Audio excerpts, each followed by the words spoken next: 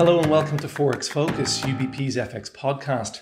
I'm Peter Kinsella, Global Head of FX Strategy at UBP, and today I'm going to look at what's in store for the Russian ruble and the Russian economy as a result of the unprecedented events of the last 2 weeks. Before the Russian invasion of Ukraine, we held a pretty constructive stance on the ruble, and this reflected several factors, but the main one was that the central bank had started to raise rates long before the other major central banks, and consequently the ruble illustrated at very high nominal interest rates of around 9.5%, which gave it a significant interest rate advantage over the other developed and emerging market currencies. Oil price dynamics were also supportive. With oil prices at around $95 per barrel, this was a boon for the Russian economy. The Russian Treasury makes its budget projections on an assumption of oil at $50 per barrel. So the overall stance was one of higher interest rates, strong economic activity, and robust fiscal dynamics. Clearly, this paradigm is no longer feasible. Following the invasion, the Western powers placed severe sanctions on the Russian economy. First, it removed the largest Russian banks from the SWIFT international payment system. This is like implementing capital controls on a country. Investors and corporates can neither send money to Russia nor receive funds from Russia. This sanction regime has never been implemented on a large economy before, and it will have a chilling effect on growth and investment. Second, the Western powers also sanctioned the Russian central bank. It cannot access its reserves held with the US Federal Reserve, and this comes to nearly half of Russia's $600 billion reserves.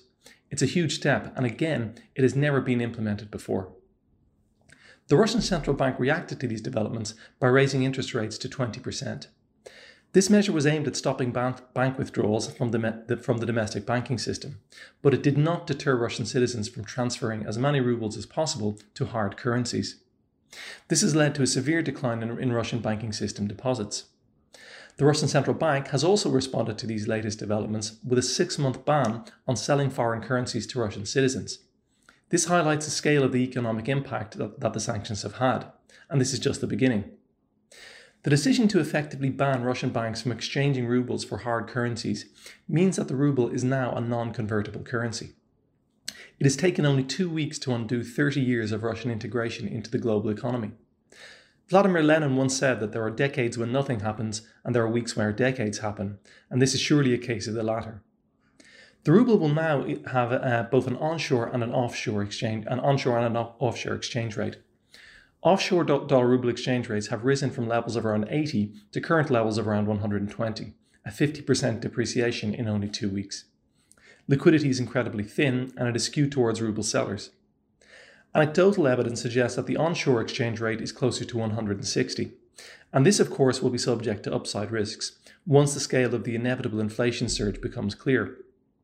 It is not uncommon for onshore exchange rates to diverge by around 30% or more in similar situations. It seems clear that the worst is yet to come for the ruble. The speed and implementation of the sanctions has had a dramatic effect on the Russian economy. Consensus expectations are for a decline in Russian GDP of around 30% in the second quarter. These are huge declines, and there is a big difference between the 1998 Russian default and the current situation. In 1998, the default harmed foreign creditors. The opposite is now the case. Russian domestic investors are now in the firing line and have suffered severe losses. By some measures, these developments will financially ruin Russia's middle class. The economic situation will deteriorate further, and there is no hope of an international aid to help the Russian economy this time around. Do not expect any IMF bailout program to manifest itself. This is new territory. In reality, Russia is now a pariah state. Investors should not bank on the Chinese running to Russia's rescue either. Chinese corporates will not want to be at risk of US sanctions, and behind the scenes, it is hard to imagine that the Chinese government is entirely happy with Russia's invasion of Ukraine. Indeed, the Western response to the Russian invasion will be studied carefully by the authorities in Beijing. There are several second-order effects from the conflict which investors should be aware of. The most obvious effect is that the European economy will experience both a growth and inflation shock, with lower GDP growth and indeed higher Eurozone inflation, probably to levels of at least 7%, with risks placed firmly on the upside. The immediate effects of the invasion are also clear to see in commodity markets. Oil prices have risen aggressively to levels of above $130 per barrel, and there are high chances that prices will rise even further. Global oil inventories are at low levels, and total capex in the oil industry is around 60% of 2014 levels. As demand recovers following the pandemic, oil prices already faced upside risks, and sanctions on Russian oil have clearly created even more upside risks.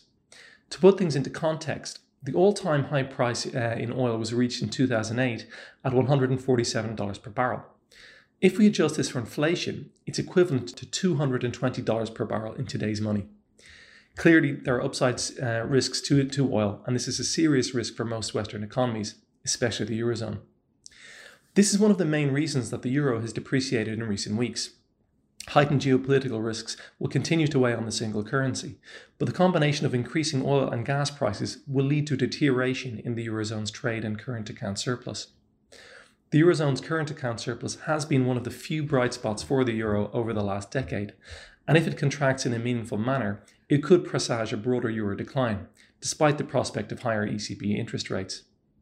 The bottom line is that we've witnessed a paradigm shift in geopolitical and financial priorities, and this will have long-standing implications for asset prices and currencies, just as the 1973 oil crisis had over the remainder of the 70s. Thanks for listening.